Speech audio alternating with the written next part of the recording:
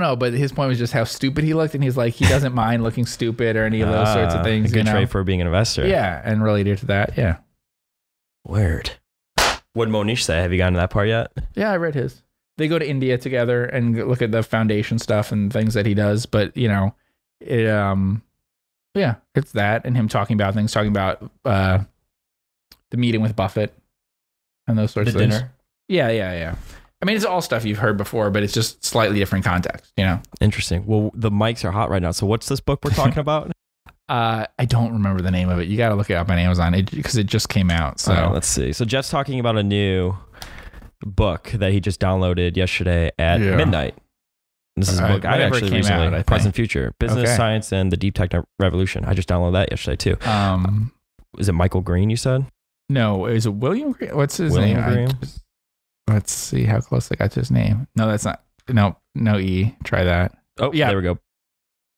So there we go. Richer, Wiser, Happier. Yeah. There it is. Yeah, that is. Yeah, I've seen this on Twitter. Amazon drives me crazy that now some things are sponsored that aren't relevant to your content. Uh-huh. You know that? Yeah. Do you ever? I don't know to look away from it sometimes. So I'm like, oh, why can't I find what I searched for? It knows what I searched for. It just wants to do an ad. Yeah. Exactly. So yeah, you download on your Kindle. So Jeff said that he's started reading this book at midnight last night and he enjoys it so far. Richer, it's everything wiser, happier. So you can look at the table of contents maybe. So maybe it lists I don't know if it does, but I hope it lists if you scroll down, hopefully it lists maybe investors. Nope. Doesn't scroll up. Yeah. Okay. It's just praised. All right. Well, their profiles of different investors. I know there's Templeton, there's Pabrai. And like I said, it's kind of like him. What you get is sort of like as if it's the behind the scenes of someone doing a magazine profile. So these are basically people he probably profiled for magazines. But what I was saying is it's slightly different because the way that he writes it is more like if you ever read those magazine articles where they talk about going to the person's office or house or whatever, what it looks like, the behind the scenes of it and stuff, not just taking out their quotes, So this is normally, which would be condensed down to some article probably for Forbes or Fortune. I recognize this guy. This guy did another book on investors. Yeah, The Great Minds of Investing. This is like a great table book. Which I don't have, right? Because it's not on Kindle. Yeah, I don't either. For all I know, this could be like the exact same content, right? Because I've never read The Great Minds of Investing. But I know like Bill Ackman was profiled in this book. Okay. And this came out a couple years ago, probably more than that, it's 5 UK, years ago. Because the author's UK, right? There's a problem with your Prime membership payment method. But yeah, look, it's Howard Marks. They're foreclosing on us. Our partner should be listening to this. Yeah. Howard Marks. Yeah. Mario So Gabelli. I like those sorts of things, those profile things. Like I said, actually, I'm a big fan of books like The Money Masters and all those things. Because then once you find some things about it, you learn about it. Yeah. A particular investor, then you can go and find the specific stuff about them, like the bigger books about them or the other content that there is. So it's a good way to find out about a lot of different ones. Interesting. Yeah. So I got to read that book. And it's available on Kindle in like a normal price and stuff, right? Yeah, it's $14. Yeah. Perfect. So check out that book. It's a new investing book. Welcome. This is our free form podcast, so we're just free forming it. If this is the first time you're tuning in, hit that subscribe button. Follow me on Twitter. Check out all the content that we provide. Email me questions in this content form. We answer questions from listeners. It tends to be a little bit less structured, just kind of let our curiosity drive the podcast and answering questions from our listeners. It's a lot of fun. You can email me info@Focus Compounding or follow me on Twitter @Focus Compound and DM me any questions that you have. So Jeff was just talking about a book, like I said, and we like to talk about books in this podcast segment, just to really go through, what we're going through, what we're currently seeing, what we're currently working on, and just stuff that's on our mind, right? A lot of the episodes that we do are more timeless things. So this is fun to talk about more timely things. And what better to go over for something that's timely than there's a single New Jersey deli doing 35,000 in sales. Focus Compounding is doing more than that.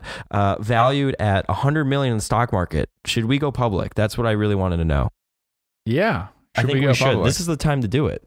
Well, we just need a what do we need for this one? Is it a Chinese one, or is this I'm thinking of something else? This is literally a deli in New Jersey. Yeah, there's a suspicious shareholder situation, though, right? Let me see. Well, yeah, it's like a gym teacher and it's teachers hour or something. That part I know, but if you look at the 10K, oh, here we go. They might tell us who owns the shares and stuff. Nope. Let's see. So the company sold 2.5 million shares last year and has about 60 total shareholders, according to a filing. Hometown reported more than 600,000 expenses last year, up from about 154,000 in 2019. The company also reported a net cash gain of 2.2 million from financing activities, such as selling stocks. That's profitable business, Jeff. Let's see. Einhorn's highlighting of Hometown comes as politicians, regulators, and high-profile investors have publicly fretted about the boom in certain type of stocks over the past year.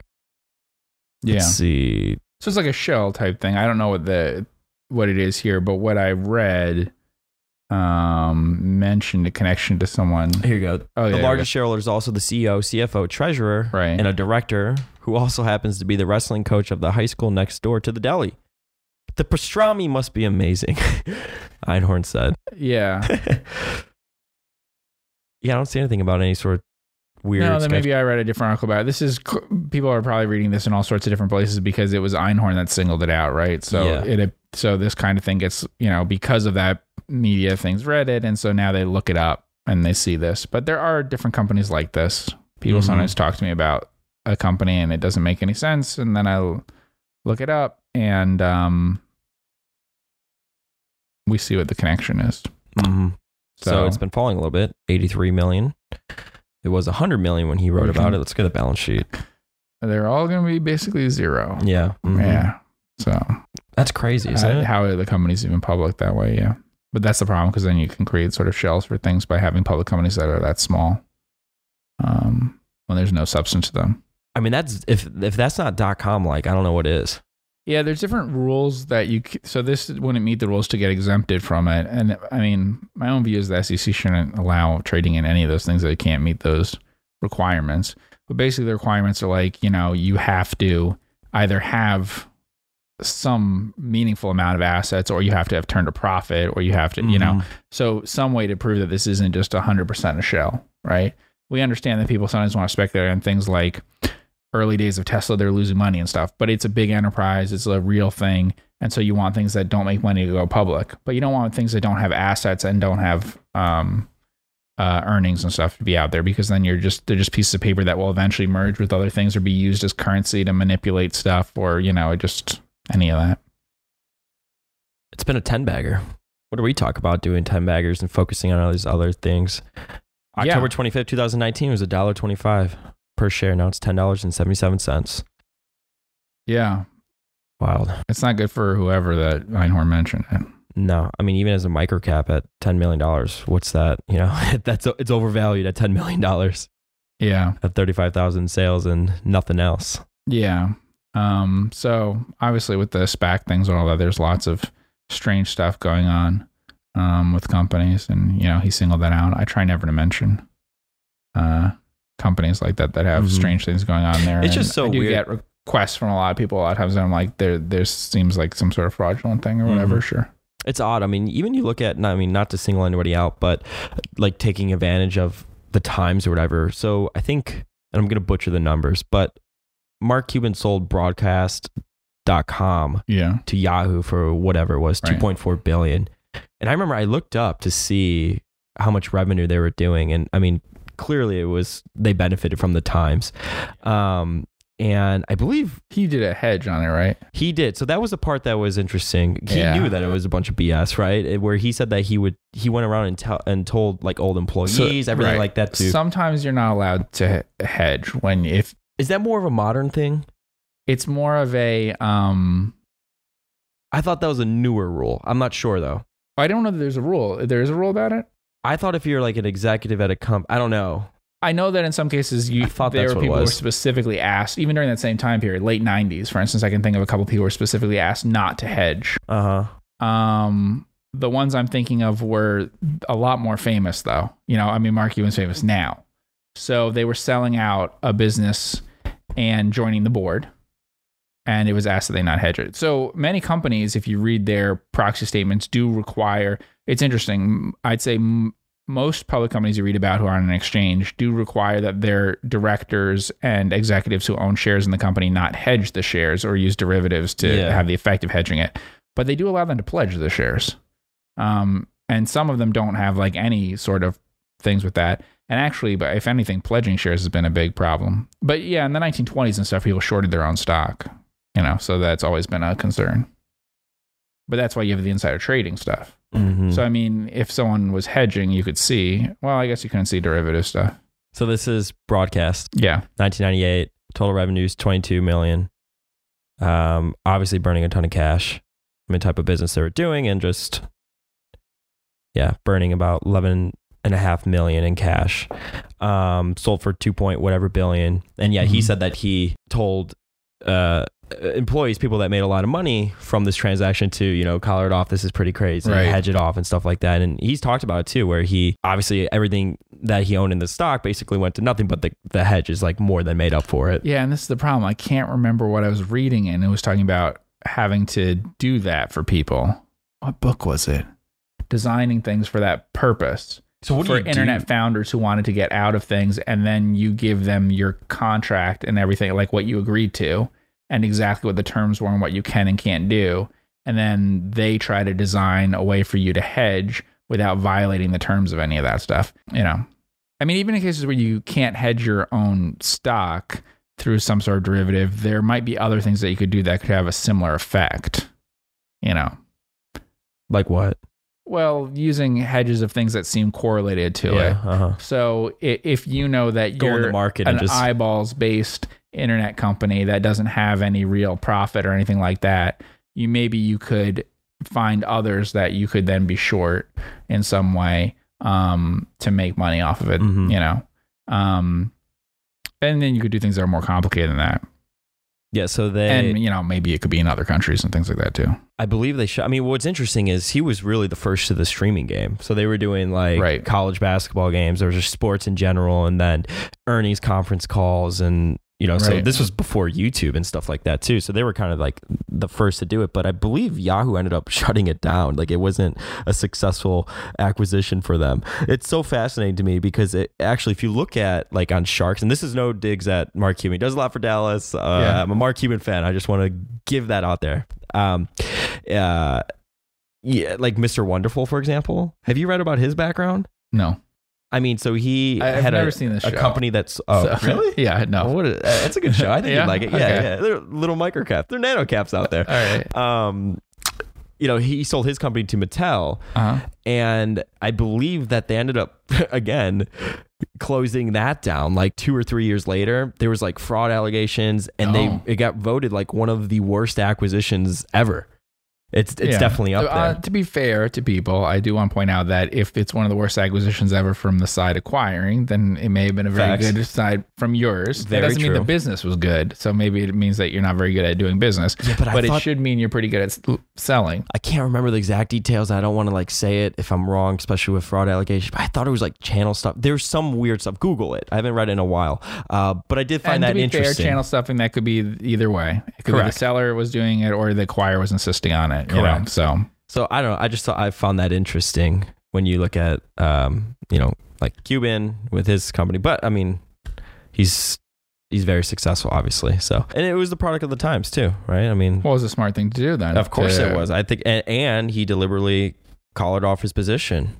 I mean, hey, if you could sell your business that's burning $11.5 million for $2.5 billion, who wouldn't do that? That was one of the biggest regrets of Malone and of Turner. Both Ted Turner and John Malone, that they, took stock in an organization that they couldn't control. That's right. And they either were actually banned from or felt they couldn't sell stock and things like that. Yeah. What do you think that would be like, not working for the company that you started?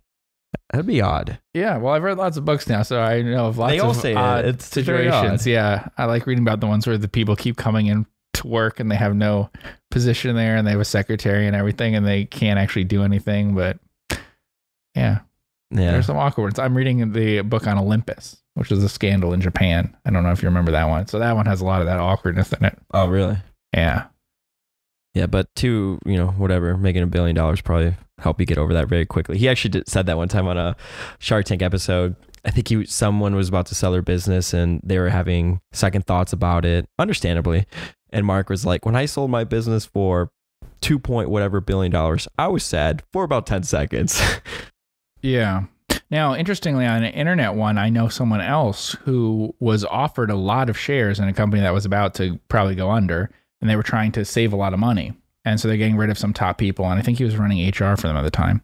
And they said, we can pay you in cash this amount, or we can give you like all these shares, which have the same value in cash basically at the time.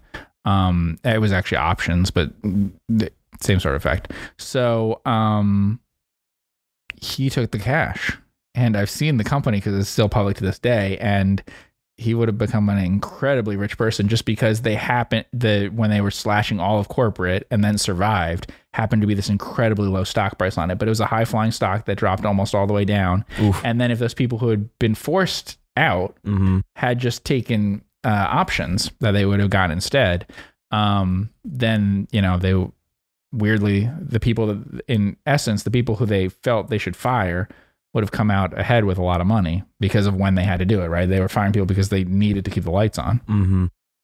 So what do you do then? I mean, so like GameStop, right? And this is what I want to bring up, and it's the top story. GameStop CEO George Sherman is stepping down, sending the stock soaring. I mean, so that means after a certain point, he's going to be able to sell his stock. Well, that was a strategy in the .com thing. It was to create lists of stocks that with the dates of when the lockups were coming off, so the insiders could get out, or other major shareholders like VC type stuff. And so not to actually short those stocks because that would be dangerous, but to specifically bet on them declining in price over short periods of time around the time when they could get out. Yeah, I mean, Coinbase went public last week, and a lot of people were complaining because the CEO sold $200 million worth of stock or $300 million worth of stock on the first day. It's like 2% of his whole holdings. I'm like, I think that's probably prudent wealth management for him. And that's what they always say. I'm doing this because it's prudent because I have to diversify my holdings. Yeah, because I've been advised to do that. Yeah, which makes sense. But on the other hand, they don't mention that. Oh, I have if you sell a few percent of something, 1% of something, or whatever. If you lose everything, you're still gonna have a few $1 million left over. It won't change. I mean, it'll change your lifestyle. You won't be 100 millionaire. You'll be a millionaire. But it doesn't take much to sell that you could have 99% of your net worth in something, and that be prudent for someone who's has that kind of wealth. It's different than advising someone that your average person. I don't think they need the same diversification advice. Yeah. They still would be left with millions of dollars if they went 99-1. Yeah. You lose 50%, you still got 100 million. You're okay. I mean, Bill Ackman. I was gonna say Bill Ackman once said, because a lot of people in our industry, they're always talking like, oh, you should be the largest investor in your fund and blah blah blah, or have all your net worth tied up in the fund. Everyone has different opinions on it. Bill Ackman, I remember he said once that he doesn't think you should have 100% of your net worth in your fund. But you should probably be the largest investor or have a significant portion of your net worth invested in your fund. And he said that he thinks it'll allow you to actually act more rationally. It might be true. I mean, I don't think it actually makes much of a difference as much as people think, because the capitalized value of your income on a hedge fund percentage like he's getting is so huge compared to how much you'd have in the fund generally, unless you've been in for a very long time and unless you're close to investors, that it just doesn't make sense. So, I mean, you still have that same, he might be too willing to take risks, or however you want to put it, because he'd be able to get so much money off of that, right? So let's say, if he's getting 20% of profits and they're making $100 million a year, he's making $20 million. If he feels he can keep his fund doing that and all that, then that's the same as having a stake that's over $200 million. You might not be able to sell it to someone for that, but like the capitalized amount of it is so huge. Yeah. That's why I always, when you have those ones where people say isn't it great the CEO owns 5 times his salary? It's okay. But I mean, that's really good. But when you're talking about, founders, people who could be in there for a long time and everything, the actual value of their salary, the capitalized value, would be significantly higher than the value of the stock, So I don't think it's necessarily a problem to own some stock, but it's very different than someone who owns a lot and that's tied up to it. I just think with the hedge fund things and stuff, like he's associated with it. It's a huge part of his income, his reputation associated with it. I think there's all these other incentives. I think there's all these other incentives of why he might manage it too aggressively or too conservatively that have to do with things like that he's kind of a public figure and reputation risks and all that kind of stuff, more so than just maximizing wealth about him having stuff in other assets. Yeah, that'd be my feeling. He was an early investor in a company in South Korea that recently went public, and he donated 100% of his shares to charity. I was surprised that I didn't hear more people talking about it. It's like 1.6 billion. Oh, I mean, that's got to be, that's huge. He just did that a couple weeks ago. So more on the times right now. Dogecoin is at 35 cents. So this cryptocurrency that really started as a meme, as a joke, is at 35 cents. Are we going to look back one day and just say, what was going on? Of course, things were going to crack or people were going to get hurt. I mean, isn't this crazy? Everything that's going on. Yeah. Is it surprising?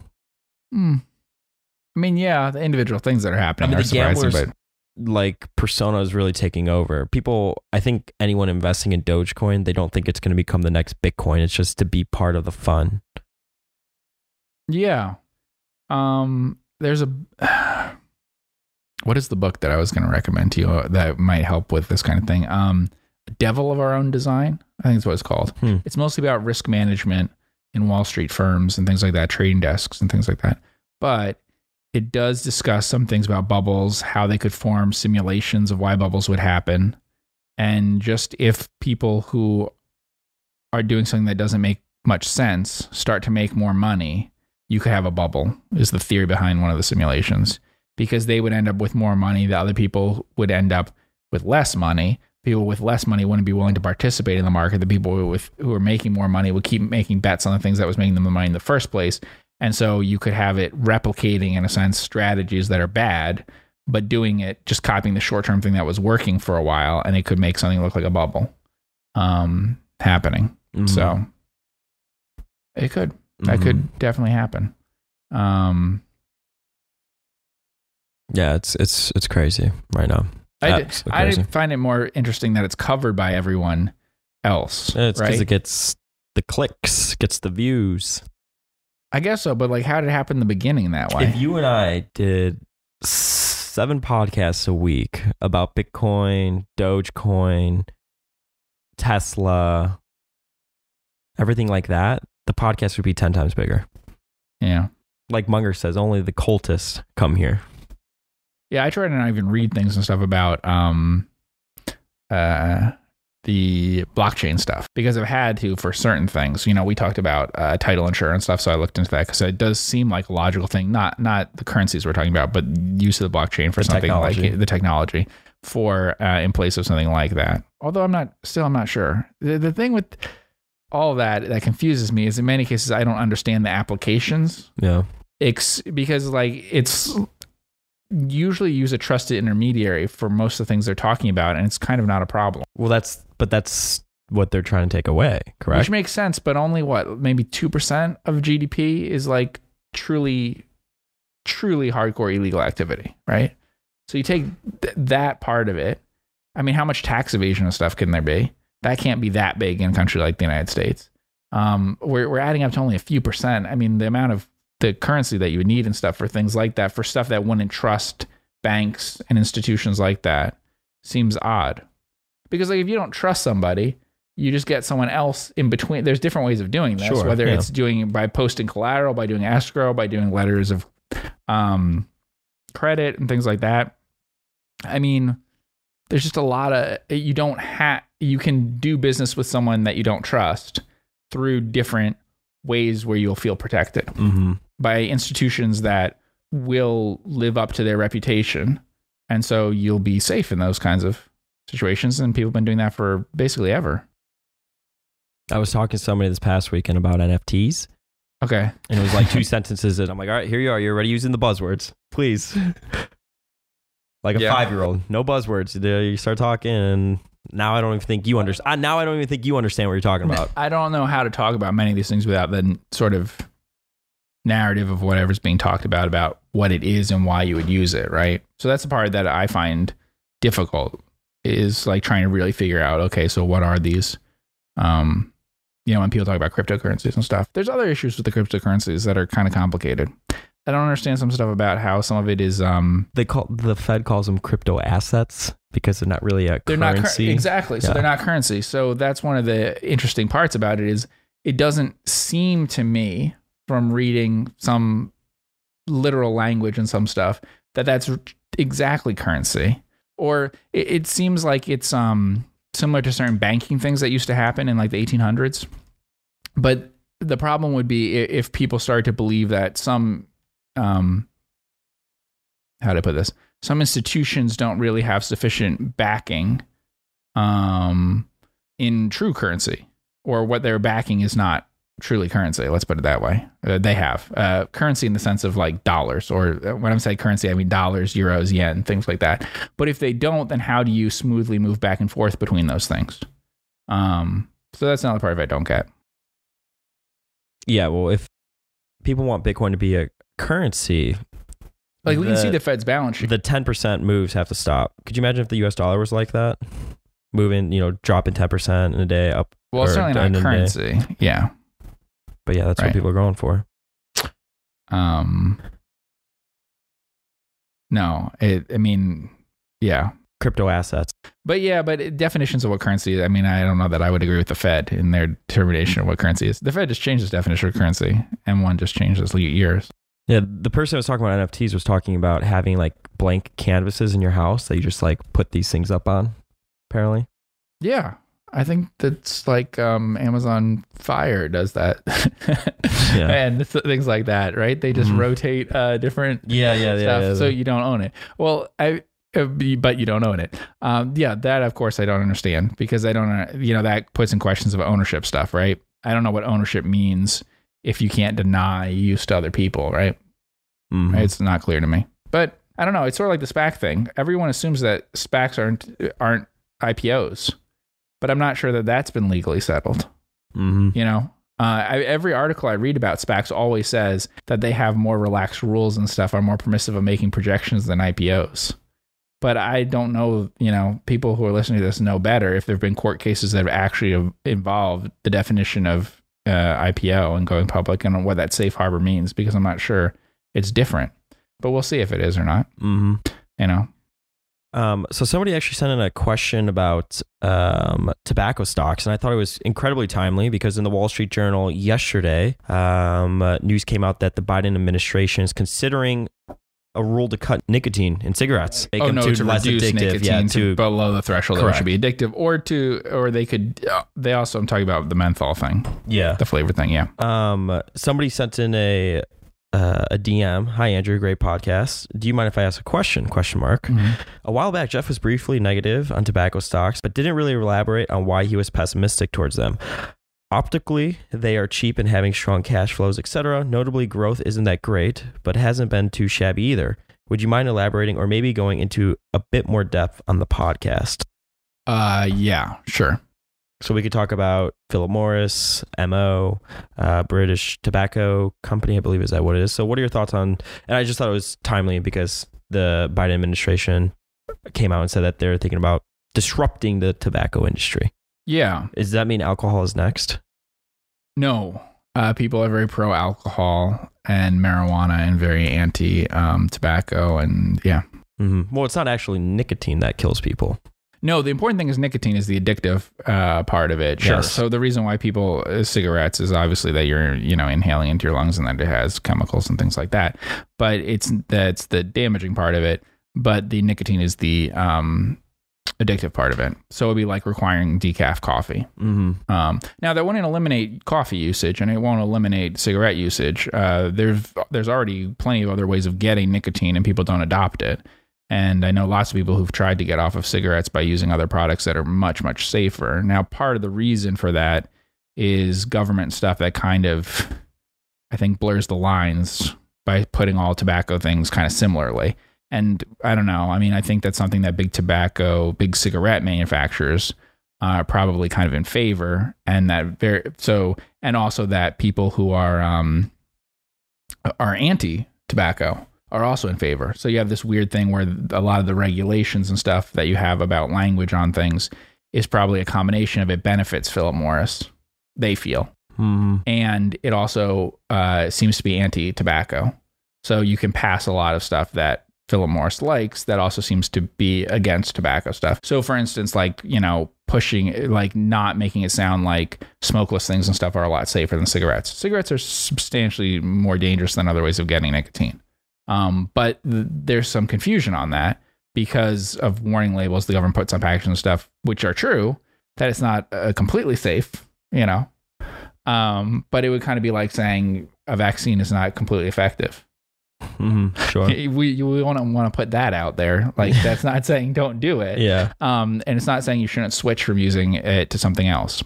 So, I mean, my feelings are like on the tobacco stuff, I guess maybe be careful with tobacco companies that are smaller, because whatever's created will probably be created between Philip Morris and people in the government. Like, their lobbying power and stuff is very substantial.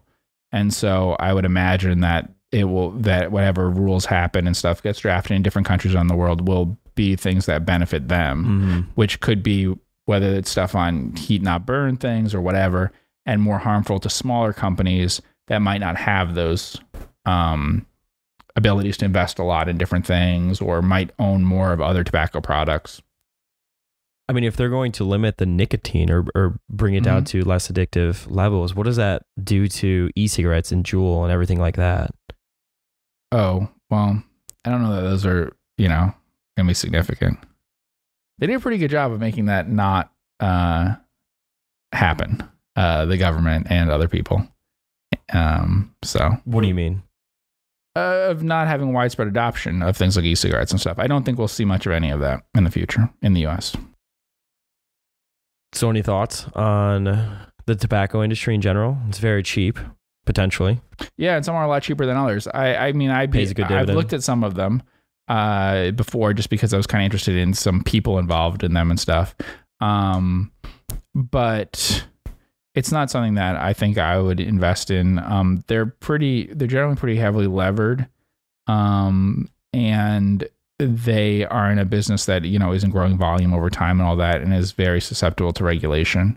And the societal shift is so big in terms of people being willing to have a lot of regulation of it that you have a problem that way. Like I was saying, you've had a big shift in positive feelings about marijuana and to some extent alcohol over time, and definitely a negative shift towards tobacco. It's such a small group of people who smoke versus the general population, everything that if you're going to do it, you do it on the basis of lobbying power. I mean, that's what it matters. So you got to figure out who do you think has the ability to have things drafted the way they want and who's at risk in different things, because they'll, entire groups of companies that focus on certain things could be much more at risk, depending on how stuff's created, because whatever will be passed in these different things from the government will be whatever is sort of acceptable enough to some groups in the industry, to some businesses, that also is very anti-tobacco, right? So it's got to be a big anti-tobacco bill, but it's specifically designed in such a way that it's not so harmful to whoever has the biggest market share and things like that. So any regulation tends to be sort of anti-competitive that way in an industry like this. So it probably pushes down competition and probably benefits those companies who most can decide how legislation gets written. I mean, look at the gross profits on this company, British American Tobacco, 83%. I mean, that's just insane. Crazy. And of course, the big companies came out and immediately said that, you're going to hurt all the farmers and all the people that are in the tobacco business, which obviously is true. Yeah. So, I mean, the tobacco, that's a big deal. So a lot of it's obviously grown for cigarettes. You also have actually some is grown for marijuana. People remove the inside product and use the outer wrapper. So that's also that's grown in the U.S. Tobacco farmers in the U.S. There's tobacco farmed in other countries too, but I'd say that's the two biggest uses. It depends on the state, but in some states it's huge. Yeah, and I know. So that is a question whether you would be able to keep, government stuff. Whether you would actually be able to get votes from certain people in certain states. That would be hard. If you're in North Carolina or Virginia or wherever.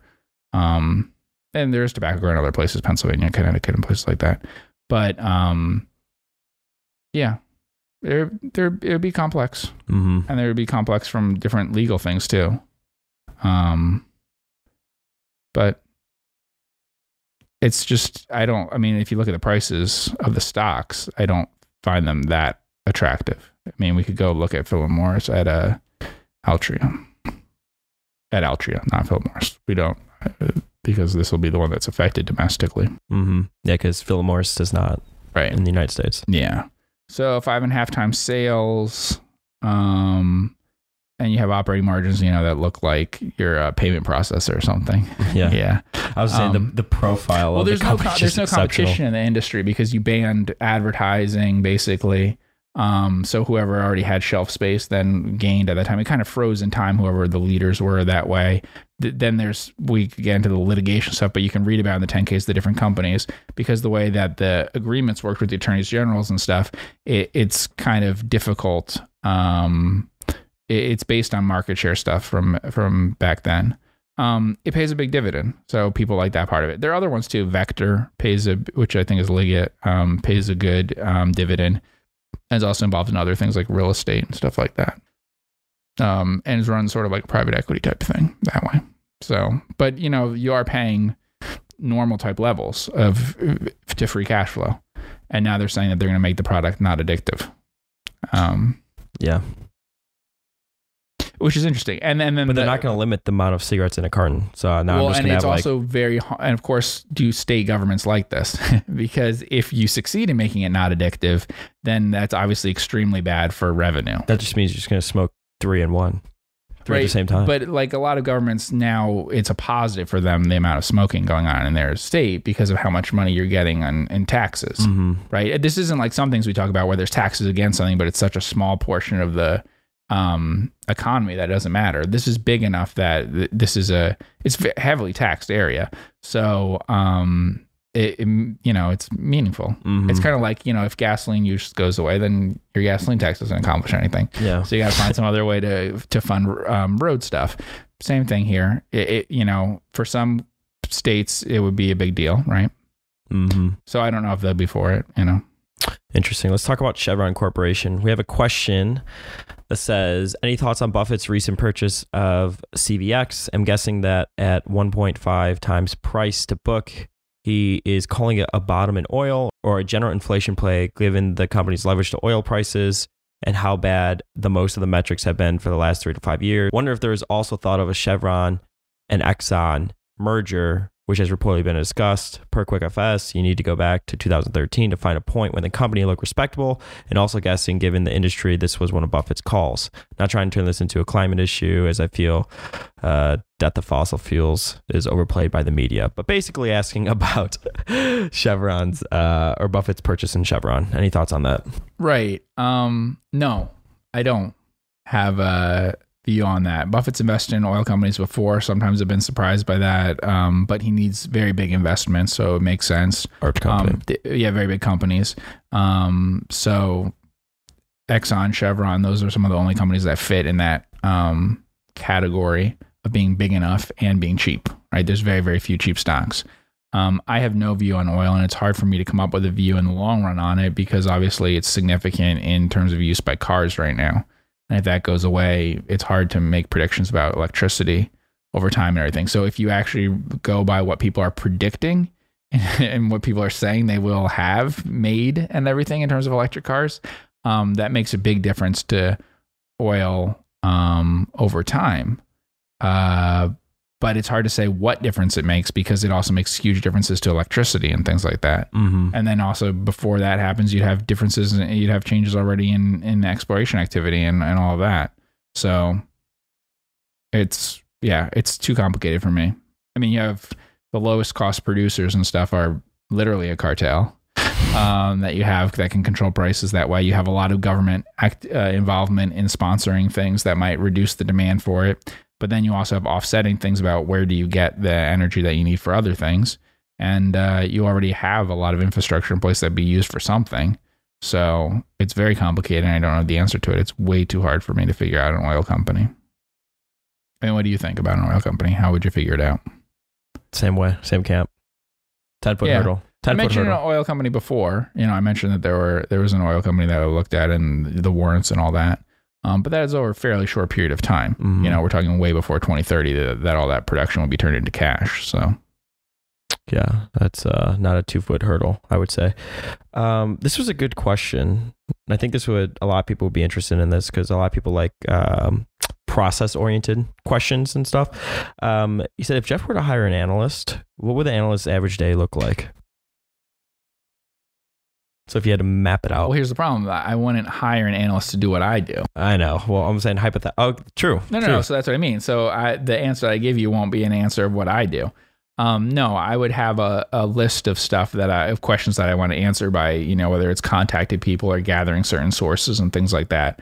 I usually have a pretty good idea of exactly what information I need, and then an idea of where that information might be, and then it's just a question of ferreting out that information. Mm-hmm. So that's what it would really be, which unfortunately is not what people are hoping for with like a financial analyst. What it would be is scuttlebutt type stuff is what we're really talking about.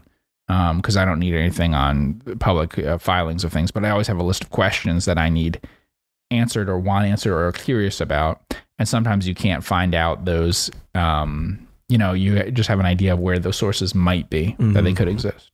I mean, you've tracked down things before about like what company someone used to work for and are there stuff that they have information and then you found it, that kind of thing. Like articles on different valuations, things like that. Sure. So like if you know information about something, then tracking it down. I was talking with someone about an insurance thing and stuff. And so it was like tracking down actually stuff about, well, what really like, trying to get an idea of what's really the policy things that you would see. So an analyst might be going and filling stuff out to get a quote. Acting like a customer for things like that. It could be going and finding information about actual like disputes. So like what legal things were there, a dispute between the insurer and other people about stuff. And from that, you could gather what they're really doing, right? Mm-hmm. So little things like that. Like I have a ton of questions and then it's a question of like finding out that those things through scuttlebutt, I would say. Then what about yourself? Well, myself, it does a lot more of reading of 10Ks and things. Buffett's talked about this where he's like, well, I used to do a ton of scuttlebutt and everything. And now I realize how much, like now that I've done so much of that, I can get so much out of things like the public filings, Mm-hmm.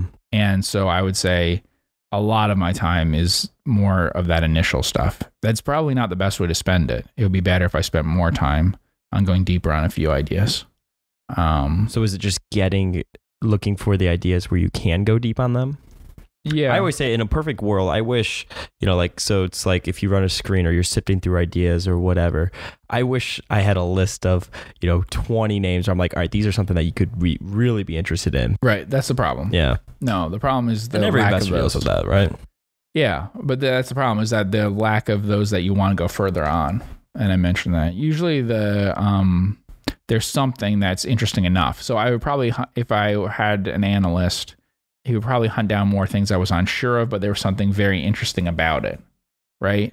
So it could be something like, I don't understand this or I don't like something about this, but it looks really, really cheap, right? So I mentioned like the warrants in some oil company, right? It's like I just did the math and said, wow, that looks cheap, that oil company. But I don't know enough about oil and stuff. But I look and I go, well, it's probably pretty simple. So then get some answers on this, Or I like this company. This happens sometimes. I like this company. I like everything I'm reading and I think I understand about it, but I don't know if I like management. I can't find anything out about management. And, maybe it's something where that's really important. Or there's really good numbers at this bank and everything. It's growing fast and it's posting all of these good numbers and all that. But can they really create this many loans and be doing all of this and have a way of doing that where they're also have a handle on everything? Mm-hmm. And that's the kind of scuttlebutt that you could probably figure out. Instead, what I have to do in this case is kind of guess, find out judgments on things, and then pass on stuff that could be interesting, but that has some sort of potential red flag. It isn't even actually a red flag. It's just I can't disprove that there could be something extremely high risk here, right? And sometimes with scuttlebutt, you can resolve that. Mm-hmm. There are some companies where it's like, if I just could visit the place, if I could talk to the management, that would resolve it. Now, most companies, there's not. Like a Chevron doesn't help you. You can talk to management all you want. That's not the key problem. You're not going to even get to management to be investor relations. But Chevron Chevron Altria, they could sit down for you, and that would be a big deal, right? If they sat down with you and talked with you for half a day. But the truth is, it's useless, because that's kind of the information you already have with these giant companies that way. But for something like a small bank or something, then it could be really important to talk with management. If I feel like I think I understand it, but I'm not sure, and then things get explained, and I'm like, then I do understand it. Even things that aren't in the annual reports or the filings, like the culture at the bank, stuff like that. Right. It's smaller so companies. If your main concern is something like, it's very specific that way, right? So it's like, I'm concerned about loan quality in this category because they've made so many loans in these years or whatever. And then you get more feel of what was going on there. And it also could be, we bought a bunch of loans from some bank that we know in those years because we had to, do that. Then you'd be like, I'm worried, But those sorts of things are pretty easy to figure out. And instead I'm going by guesses, from the 10Ks and things. So like I said, when someone asked me about a particular bank, I looked into it and everything, and I'm just highlighting these words. Okay, they're participating in these loans and all of this stuff. Here's how it's getting sourced and whatever from my guesses from what they're saying. Here's how quickly it was growing. Here's how much in these years. It's like, could they be doing this right? Maybe, but they're kind of, if so, what they're managing in an orderly way is way more difficult than any other banks that I'm looking at in terms of how fast they're growing and how much new stuff they're doing all the time. But that's like scuttlebutt things. I mean, that's probably stuff that you could ask around and you could get a really good idea if these people are crazy or not, because sometimes the talk would be these people are crazy. Yeah. And Wall Street might not know that all the time, but people in the area, you can see what cities that they're doing lending in and stuff might be like, oh yeah, they have a reputation for being insane. Yeah. Yeah. Or, and there's lots of, or whether people are honest or something. I mean, there's plenty of things especially microcap things, you find that. So we said one time that we visited real estate things and stuff, I wanted to see specific land that there was, because this company was selling an absurd valuation relative to the land. It just book value, and then the land was probably maybe even worth more than that, but it was controlled company, and management, could be, any sort of thing that you don't like about management stuff. There's no indications I would like management or what they were doing or anything, but it could be resolved very easily if it happened that you could talk to management and management seemed actually reasonable. I mean, as long as it seemed anything other than totally unreasonable and not caring at all about shareholder value and stuff, then you would say, okay, I'll buy that. Yeah. I say that all the time to people with Japanese things where I say, I'm sorry, I have to pass, because the problem is I need certain information of such a detailed nature on stuff like financials. I basically can't invest in Japanese financials because even though if they put it all in English for me, even if someone translated it all for me, I actually can't get across the specific things that I need to understand. And so there was stuff that was like, well, the accounting's a little different, the regulation's a little different, and things like that. And so when I'm looking at it, if you change the insurance regulations, if you change the accounting, and if it's in Japanese and I'm getting secondhand in English, then I can't really understand something fundamental about what they're doing, and I'll misinterpret it, right? And so that's the kind of thing that can be figured out, kind of like an investigative reporter thing. So if I had an analyst, that's what it would be, is that sort of thing about, here's very specific things you need to figure out. Because I'll be like, in that case, it was like, this loss ratio is way too low. So how are they writing premiums this expensive and losing this little? Is something not here, here are my guesses. Is something not included in here differently than in the US? Is there some reason why in this industry you price that high and it's not competitive in that way? It's these are things that on the ground could probably be figured out, but are really hard to do otherwise. So I more just go on a bunch of, you've seen 10Ks and things I have, circling a bunch of stuff this is an anomaly. What is this? What are my guesses of what this might be? Why is it so strange, right? Why is this thing off the charts one way or another? And it can be good things, why is it off the charts that this business is so efficient? Why is it off the charts that, how can their expenses be this low? And that's a good way to learn about a business too, by the way. Right, then you go and investigate, and it could be a great thing. Yeah, and you go and investigate. And sometimes you investigate, and it's because the people running it, right? Sometimes you can figure that out. Or you can see it and be like, oh, I believe it, But for the example, for the real estate thing, right? we saw something, we're like, oh yeah, I could believe that was X million in CapEx. Cause like, wow. Yeah, it's nice. And I mean, irrational, but nice. Yeah. So that was the question, is like, then you need to talk to management, because it's like my things are in great shape and whatever, but there's no logic to how the capital allocation is happening. Personal country club, Jeff. Yeah. So, yeah. So, you have all those, in each case is different, right? Yeah. Where sometimes you can analyze a business from the outside and feel like you understand it fairly well and you don't need that additional information. Although a huge part of that is background you can bring from the industry. And you don't realize how much you're doing of that comparing it to things. Like what I was saying with the insurer thing is I'm like benchmarking to other things I've looked at. So I'm like, look, these loss things are lower than some warranty companies and stuff have for like, like there's Front Door and there's Home Serve and stuff that do these in the, they, you add on to your appliances and things, the cost of labor basically to be insured on your bills. And people have probably seen ones like that. What's it called? American Home. There was a spinoff, right? Yeah, but what did they sell under? Like, what would people know American is the actual Home Shield? Is it Home Shield? Something like that. Yeah. Okay. So anyway, there's one in the UK that's similar, and that one would be the one people are most familiar with. You can look up Front Door. Yeah, FTDR. Type that in, and we'll see what I mean. I thought it was American Home Shield. Anyway, there's certain reasons why you could have a fairly low loss ratio in this. Yeah, American Home Shield. American Home Shield in this business, because I thought you could have certain things that would lower your costs even. Right? Because you could utilize someone, you could insure someone to get more of their time spent fixing things than otherwise. And so in a sense, you could have lower costs. So the actual numbers reported to me are lower. So it's a special example. Usually insurers don't really have much lower costs. So it's mostly a matter of how high you're pricing your premiums versus your loss. In some industries, there can be any way that their losses are lower. So like I was looking at something where I'm like, this is even lower than that. So they're pricing it really high. So I don't know. So you compare it to different things is what I mean. And maybe other people wouldn't have all these comparisons to draw. Because so like if I'm looking at one thing, I'm looking at, okay, well, here are these 4 or 5 other insurers and what would their levels be? And so how reasonable is that?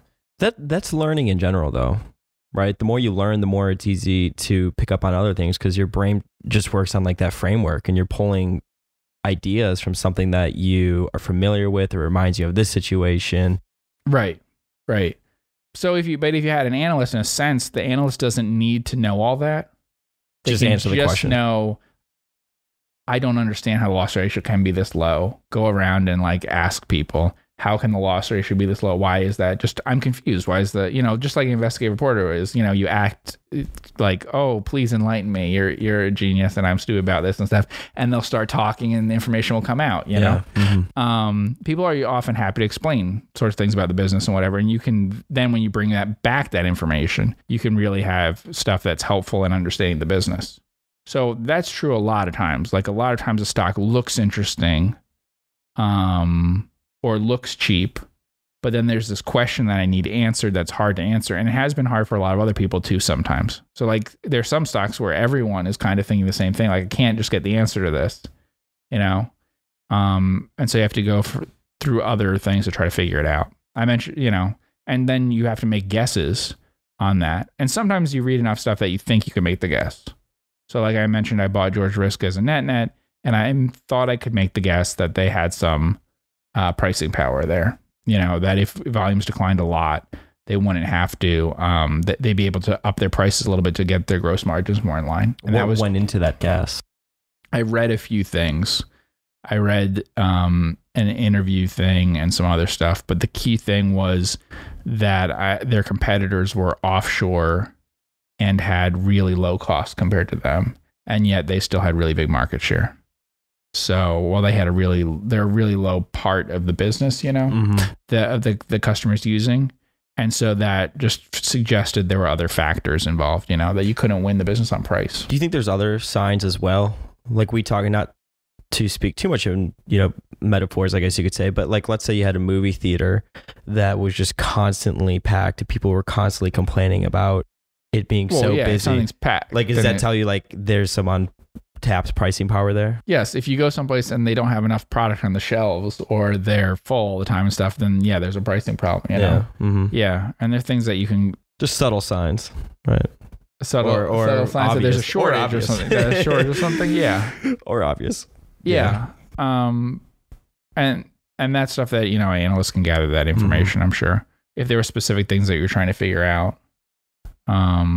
But it's more like, it seems the things that happen are more like you think there's pricing power and you're like, but how is there pricing power? It's usually more like that. Like with the George Risk example, there were reasons why it looked like they had it, but then you're thinking, but there's a basic product that, how do you really have that? How does that work? Actually, if you remember the story Alice Schroeder told, it's not in the Snowball, but it's the story she tells about the tab card company. Yeah, actually, the tab card company thing is very similar in some ways to George Risk. So it does help to have that information. And I looked at some, I did some research on some things that was helpful in those, which is again, asking around. So it's a lot of asking around, but just asking people like, what would you buy more of this or what if they raise their prices, what would you do? That sounds like a stupid question. Breeze Eastern. I did it with lots of people. Did it with, I can remember you wrote big about answers it in 4 or 5 different companies. Yeah. What would you do? And it varies. Like some were like, well, I use the same amount of the product no matter what, because it's a small part and I'm not going to change whether I make the decision to produce X amount or not. This project's either going to happen or not. So they can charge me whatever they want. On the other hand, I'm not going to pay more for it than the others charge. Right. So, but anyway, but like that might not seem obvious, but if you have those conditions, pricing is a little better. What you don't want is a situation where if you lower your prices, people will actually buy more, because in a competitive industry that encourages everyone to lower their prices. But if you have something like Lime, where everyone knows, well, lowering our prices a lot doesn't really help us sell a lot more, then maybe we should all just not lower prices a lot, And so those kinds of things help. Whereas if their answer was, oh, I'd buy a whole lot more, you don't want to hear that, right? So, and you see that in the cycles, right? So like in the past, you would have seen in the financials, and then you'd want someone to analyze it. Like, okay, figure that out for me. Why am I seeing this in past cycles, And you've heard, like when I talk to some CEO or something, we ask about specific gear. They can help with that. What happened? Yeah. Like what happened? Like not just what happened, but like, well, what did that, how nervous were you in that year? What did that feel like and stuff? Yeah. And, like when were you at your most nervous? What year was the toughest?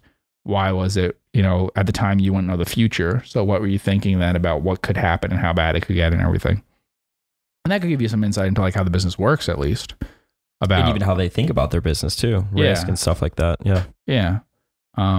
So basically like business intelligence stuff that you could gather, I guess, but it really is driven around some specific questions. I don't think I would have anyone doing it where it's like a checklist of that, it's not general that way. It's like you found the mysteries, I guess, the leads. I guess you generate the leads and then someone could investigate those to a point would be helpful. That's the part that's always hard, is getting what information sources. That's the part that I have the trouble with. I know what information I would need to verify this or to make the decision to buy, right? But who has that information and how do I get it? That's hard. Sometimes that can be hard. Yeah, because you could go to dead ends too. For some things, a lot of things. Yeah. Right. Yeah. So, and with microcap stuff, a lot of times they don't want to tell us about it. Like there's just not a lot of communication from the company or something. At bigger companies, it's the reverse. It's like there's a lot of information, but some of it isn't the information that you feel you need. But people keep referring you to the information that they have out there. And it's like, well, yeah, like they'll report a retention rate, right? And that's not the retention rate I want, because I can see how they're calculating. I want like some different information that I feel is important. And every write-up and stuff will repeat the same thing. That's what I worry about the investor presentations, right? When I say to people like, don't read investor presentations or whatever, it's just because wherever you found the idea, I think they probably read the investor presentation and then wrote up based in large part on it. Yeah, they use a lot of the same language, almost like the same metrics and which is like what that. The company wants to tell you. I know it is interesting how effective it is. It could be good. Depends on the investor situation. presentations can be good. Yeah. I just mean it does show you that a company can have influence on how it's perceived by the not just like whether it's perceived well or not, but frame, these are the issues we want you to think about. Well, of course. Look at these and don't look at others. And now more than ever, there's a lot of CEOs I've seen on like Clubhouse, Twitter, they're going on podcasts, all sort of things like that, which I guess it's great if you want to communicate the story to the market. But, I guess it could kind of create that reflexivity thing. Yeah. What's different about it is like, it's almost like you can present it as you would for politics or something, right? But the media focus on it is different. So it's much easier to get your own story out there and like what things you want covered, because you're much less likely to get serious investigation of how does this company really work and stuff. Until something happens, like there's a short seller that puts out a report and then that draws a lot of attention to it or whatever. But normally people just report, here's what their earnings were, here's what analysts were looking at, that kind of thing. And they won't say, oh, and here are these people who think, but actually this isn't the way to think about the company or whatever. You don't get a both sides sort of thing. It's not that kind of combative thing. It's a lot easier to put your own spin on things. Yeah. I was looking at some company that had very different multiples than others, peers. And I thought, in large part, it is how really good they are at communicating how they think they're creating value and basically doing the work for you of like, here's what we're worth and everything. That was interesting about that was that in their investor presentation? It's shot. The stock went way past what they said they were worth. So we talk about that. So then, what do you do? That do you take that part out? I don't take know. the slide out. That says that we're worth like 30% lower than when the market's in their case, I don't know. Because they kind of, what's worse about that is they kind of laid out how you should calculate it. Yeah. Yeah. Kind of shoot yourself in the foot doing that. You can. Yeah, I guess. So Berkshire Buffett's kind of said we wouldn't be buying the stock right now sometimes. So there are people who have said that, that were pretty expensive. Actually, there were some others that have said that before. Very small though. But I think the CEO of Bull America said that at one point. It's like that the stock, years and years ago. It's in some book about some guy who goes to different annual meetings. I forget which one. I thought it was Bull America. It could have been a different annual meeting. But he goes to one of the annual meetings and the CEO was like, I just don't get why our stock's, this expensive, this little company or whatever,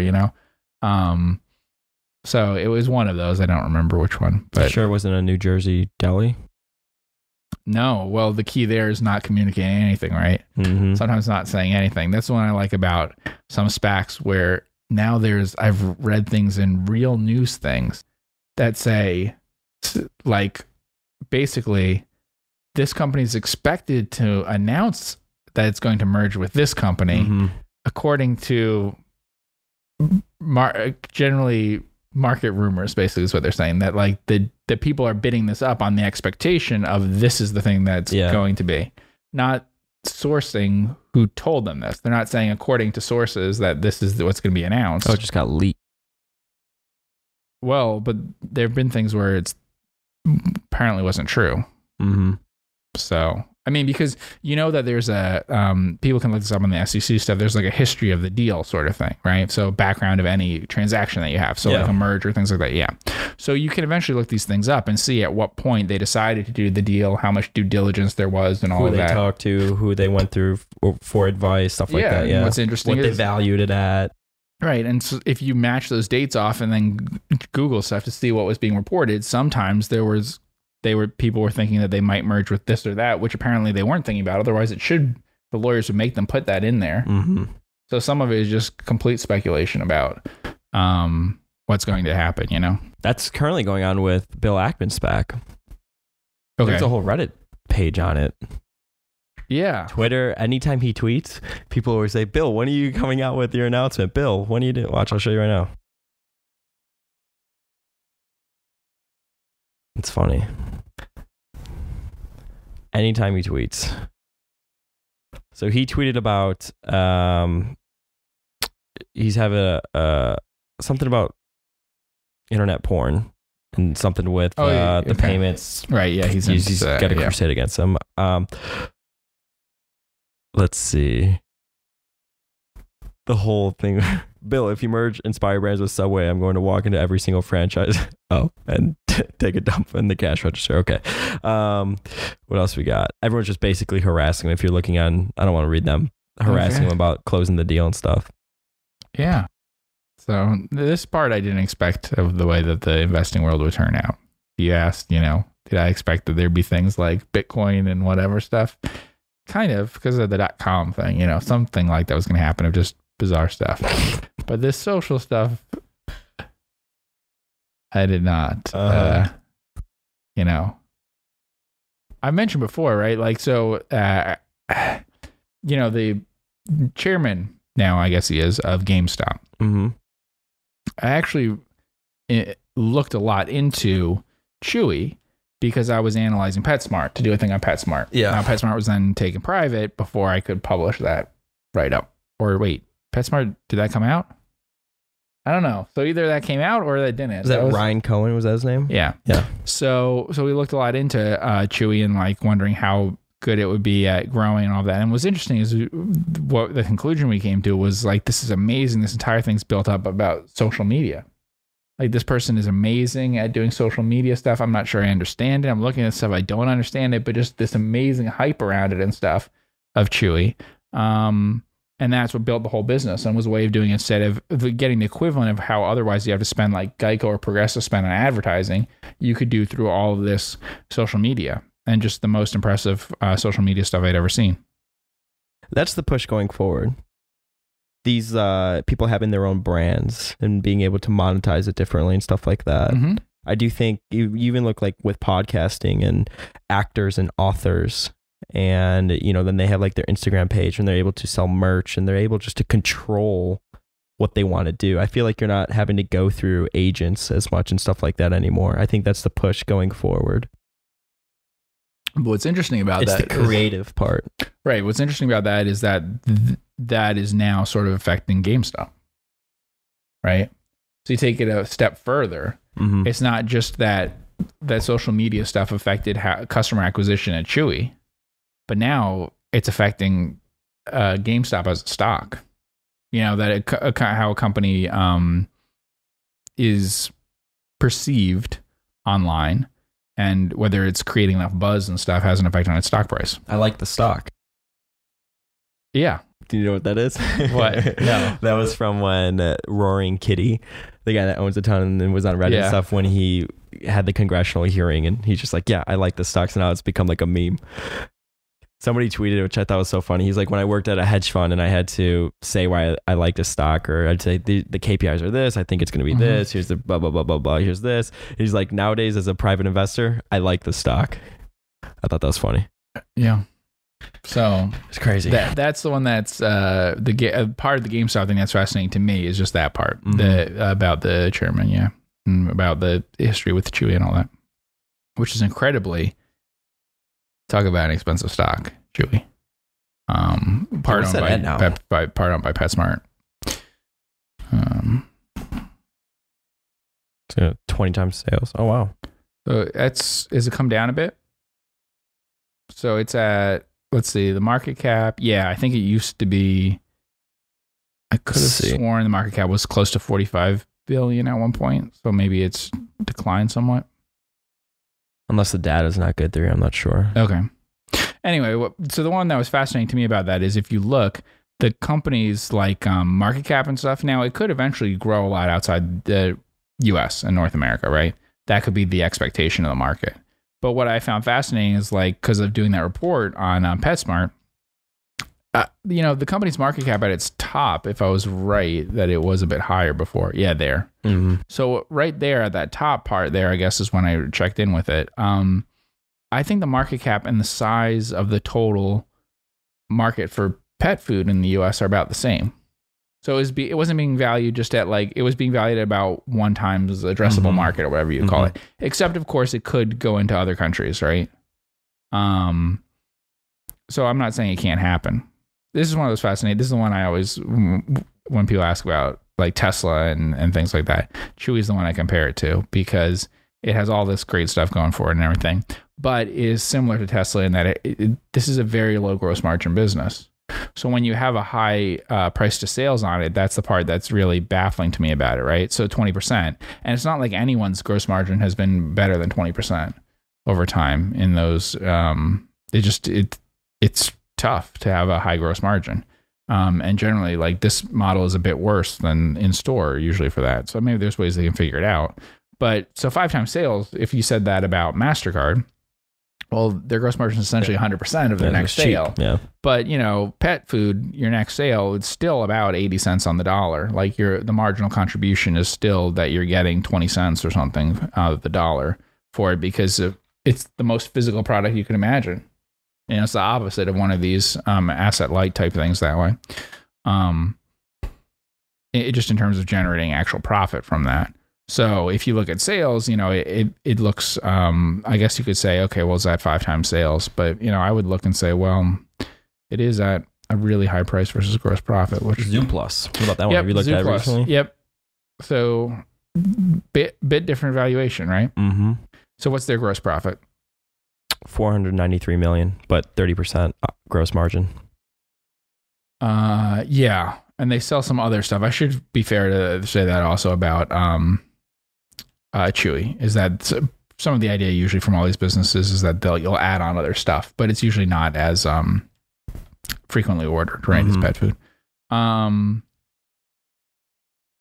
Yeah. So it's at, let's see.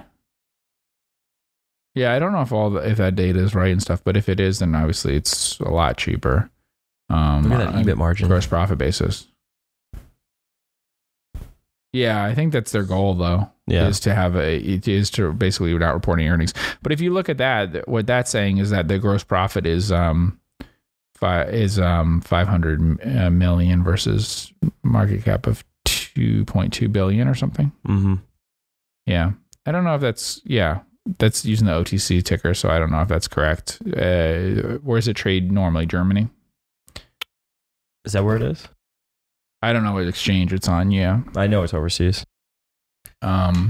So what I'm saying is that the price to gross profit looks a lot lower. Mm-hmm. But on the other hand, what's the growth rate in Chewy recently? It's a lot higher than is at Zooplus, I believe. Yeah. So there's your revenue growth the last 2 years. Mm-hmm. Yeah. So at Zooplus was like 10 to 20% in the last few years. Yeah, it was like 20%. And here we're talking, 25%. Last year was only 11, right? Oh yeah, the 10-year CAGR on revenue. But yeah, the last couple of years, it's like, been declining. Maybe 20% or something. But here we're talking about like massively. Yeah. Got it. Cool. I don't even know what to title this podcast.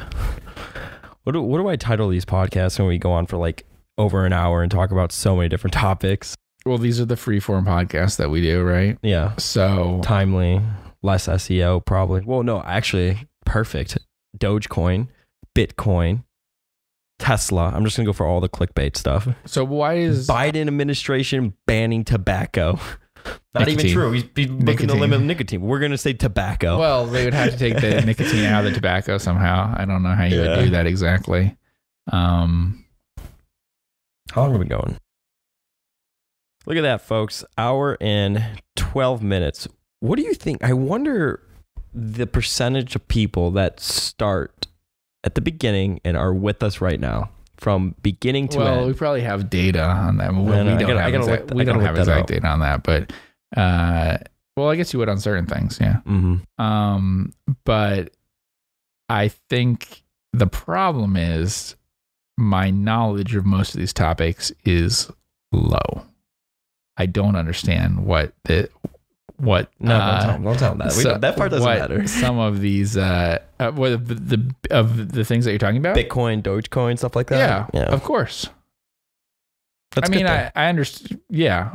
Well, what I understand about Bitcoin, I don't want to talk about, which is that I have some doubts about how the market functions and stuff in terms of actually getting your money into U.S. currency and back and forth, right?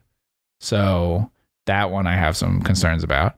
But as an asset, I don't understand it. Crypto asset. As an asset, I don't understand it. As a currency, to me, it looks like something that is what, banks did long before regulations, which doesn't necessarily mean that there's sufficient true currency on hand to be able to handle a run. Not just run, being able to smoothly move you in and out of that. But we'll see. I don't know how we'll figure out if that does happen. I guess there'll be a problem that some people will report on if it ever runs into issues. Cool. Well, I want to thank everybody so much. If you were with us from the beginning and you're still listening to us, we love you. Thank you so much for all the support. Be sure to follow me on Twitter at Focus Compound. Email me, info@focuscompound.com. This is the podcast where we poll questions to answer what is on our listeners' minds. Be sure to go to focuscompound.com and sign up to get access to Jeff's investing write-ups. We do use QuickFS. If you do sign up for QuickFS, tell them you came from Focused Compounding. I want to thank everybody so much for the support. Hit that subscribe button. We'll see you in the next podcast.